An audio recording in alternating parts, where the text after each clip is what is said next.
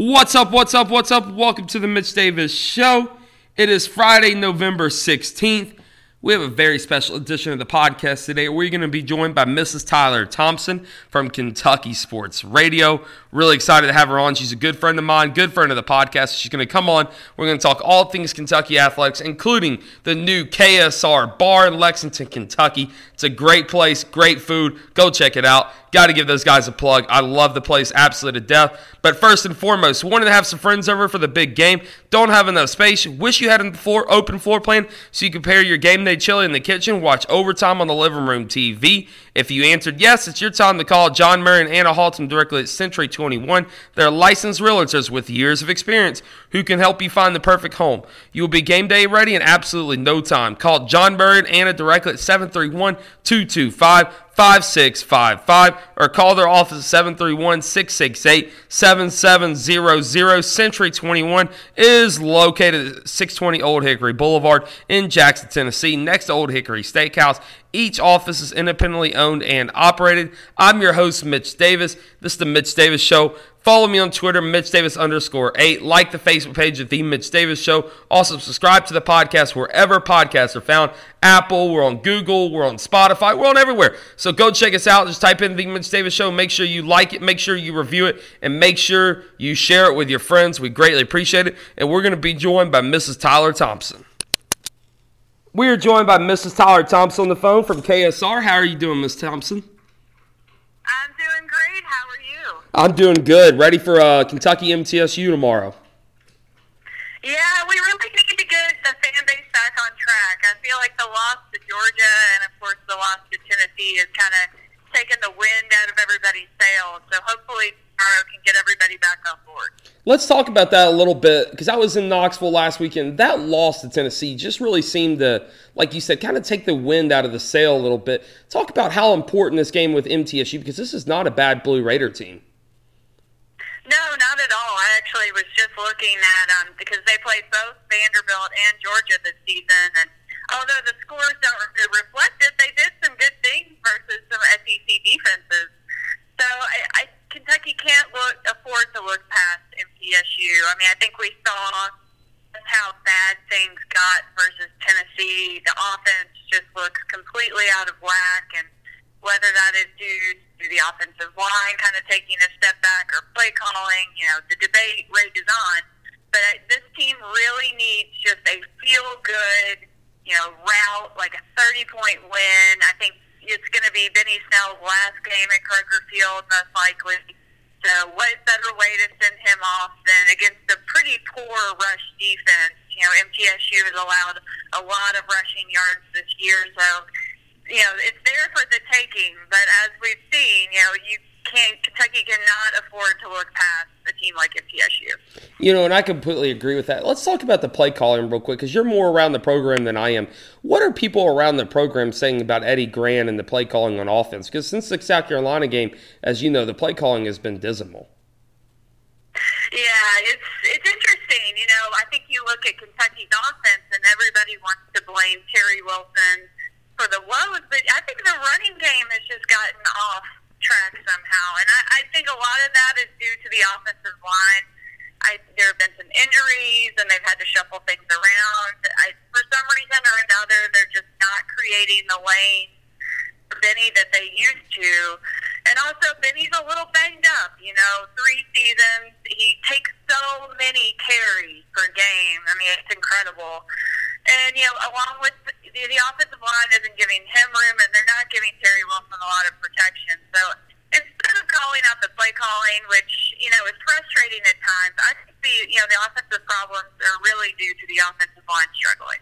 And I can totally see that. Let's talk a little bit about these seniors. And with Josh Allen, C.J. Conrad, what have they meant to this program, and how do you see Kentucky honoring these guys coming Saturday? I think there are few senior classes that can compare to what this class has done. I was looking at it yesterday, and Josh Allen alone, I mean, he's a program changer, and that term gets thrown around a lot, but I think it truly applies to him. He was a late addition to that 2015 signing class. The UK coaches he wasn't really on the radar until one of Stoops' friend called him up and said, hey, you need to go check out this guy named Josh Allen. And he was a two-star. And they, all Derek Ainsley, who at the time was the DB coach, needed was one look at Josh Allen to say, hey, we got to get this guy on a plane and bring him to Lexington. And the rest is history. I mean, it's not just Josh. Like you said, C.J. Conrad has been just huge for this program. And, people are always going to say, give the ball to C.J. Why haven't we given the ball to C.J.? But he's proven this season that he is an NFL talent. And also, Mike Edwards, another huge, huge part of this defense. Bucky Stallings, he won the SEC Offensive Lineman of the Week award a couple times this year. I think the offensive line is really going to miss him and Georgia sophomore Jay. There's so many of these seniors that we just have come to think of as the defining part of this team. Jordan Jones is another one. Darius West. It's going to be really hard to replace them, but luckily Kentucky's bringing in talent, promising guys that I think will fill the void. But it's going to be really sad tomorrow to see them play their last game. Be a bummer. I had one of those moments today, and I was like, man, this is the last time we're going to see, Darius West. We're going to see Jordan Jones. I was like, man, this is kind of sad. But this is the last football question I have for you. What are your expectations for the rest of the season heading into the bowl game, and where do you think the Cats are going to go bowling? Well, I think they're going to win tomorrow. I think they're going to win versus Louisville. Although, you had asked me the day after the Tennessee game, like I was so depressed. I was almost like talking myself into Louisville rallying around their interim coach or whatever and beating Kentucky. I don't think that's actually going to happen. I think Kentucky will end up in probably the Citrus Bowl, which, if you had told Kentucky fans that was going to happen before the season began, I think we'd all say that we were dreaming. So I think that's a huge accomplishment for the program, even though I think we all let ourselves dream past that. But, yeah, the Citrus Bowl is great. New Year's Day Bowl in, Florida, it's going to be sunny, beautiful. You can go to Disney World or Harry Potter World. I think it's going to be great for the program. I think I'm more excited about the warm bowl game after the snow in Memphis we had this week.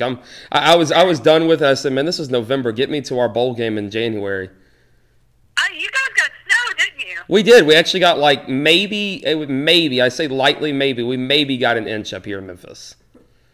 Oh, wow. That doesn't happen too often. It was pretty miserable. I was like, all right, let's fast forward to the bowl game here so I can get down to Orlando.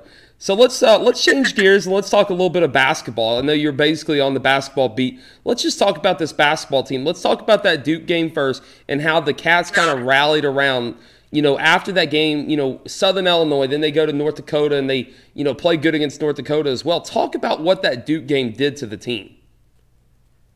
It was pretty bad. I mean, I was there at that game, and everybody's expectations were so high. I remember seeing the guys warming up in the tunnel before they went out, and they were hyped. Like, they were excited, and I don't know if it was just, they got out there, and Duke was so much better. I think Duke was just hungrier for that game, and they're so good. Like, R.J. Barrett and Zion Williamson, and even I'll put Cameron Reddish in there, too. Those guys are good. And I think Kentucky's got a lot of talent, but those three wanted to make a statement, and they did. And it was demoralizing. I think at a certain point, Kentucky was just knocked back on their heels and didn't know what to do. And I completely agree with that. And watching from afar, watching from back here in Memphis, it seems like Calipari did kind of an early Camp Cal. Yeah, I think he has to. I mean, how else could you – that Duke game was going to linger, and I think it's still going to linger. You could see it against Southern Illinois. It just kind of stuck around. It's one of those losses that it's going to take a while to shake off, but I think that's why Calipari kind of turned things around in practice. He says he went back to old school ways, which I guess means diving after balls and doing drills like that and wall sits. But I think he had to get this team's attention and have them believe that, having these really hard physical practices was going to turn everything around and make it better.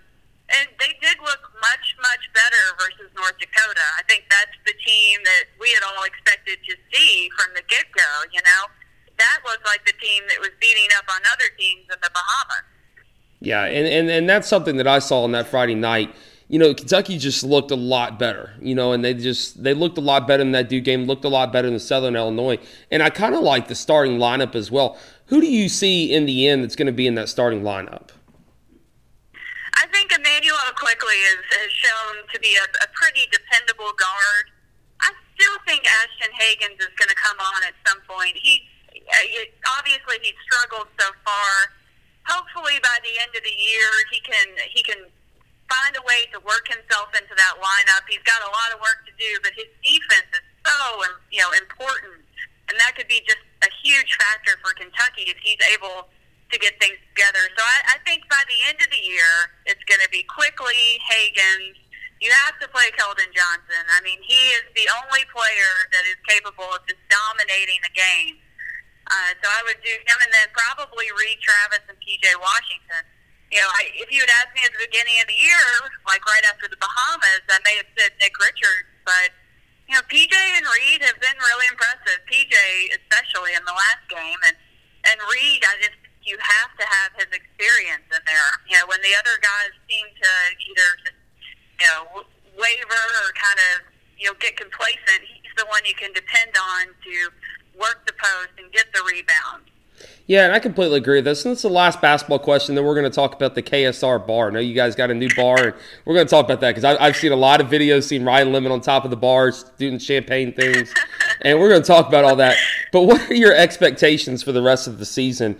Heading into the SEC schedule, and heading into these really crucial non-conference games against Carolina, Utah, Seton Hall, and Louisville. What are your expectations for this basketball team? Well, they've got about, I think it's 5 more home games until things get interesting again, and I think they need those. They need to kind of beat up on some teams and get their mojo back a little bit. I'm not super optimistic about the North Carolina game. I think it'll be really interesting to see how this team responds to, a marquee opponent in a big non-conference neutral site game. I think that may say a lot about the beginning of the SEC season. If Kentucky gets a big confidence boost off that, they'll need it going into the SEC slate because that's not easy at all. I mean, the SEC is real this year. You've got not just Tennessee and Auburn, but LSU and Florida. You've got some good teams. Exactly. So I think they're definitely gonna have some losses along the way, and that's probably a good thing. I don't see them being able to knock off Tennessee in Knoxville or even Auburn and Alabama. I don't see that happening. I think that each of those will be really, really good tests for this squad. And, it's all about March. So hopefully they can take their lumps along the way and learn from them. And I hope so too. Let's talk about the new KS bar. Let's talk about it. I want you to tell everybody about it and especially tell some funny stories about Ryan Lemon and Drew Franklin getting on top of the bar, especially after that Florida game and giving everybody champagne showers. I thought the bar was going to burn down after that. I did too. I'm a partial investor, so I was a little worried. But it's great. If you haven't had a chance to get up there, definitely the next time you're in Lexington, make it part of your game day routine. Yeah, we've got a really great setup, and if you go to a football game, come pregame at the bar and take the shuttle over to the game. Or if you're going to a basketball game, come by before and after. It's only about a mile and a half from Rupp, so it's pretty close, and it's a lot of fun. It's kind of been always a weird little dream of mine to own a sports bar. So the fact that I'm in on this is a lot of fun for me. And the food is awesome. Everybody just thinks about going to KS Bar and having a good time, but the food is great. And as you've seen, on Twitter and social media, it's already been the site of some classic KSR moments, like you said, Ryan getting on the bar and taking his shirt off, which if that isn't burned into your corneas, I don't know what will be. But it's just going to be a great place to celebrate, hopefully, a lot of really good Kentucky memories to come. I'm looking forward to coming and visiting y'all at the KSR bar, and tell everybody where they can find you on Twitter. I want to thank you for coming on the show, by the way. You're a great friend of the show and a great friend of mine as well in the media business. I greatly appreciate you. Hey, anytime. I mean, us Cat fans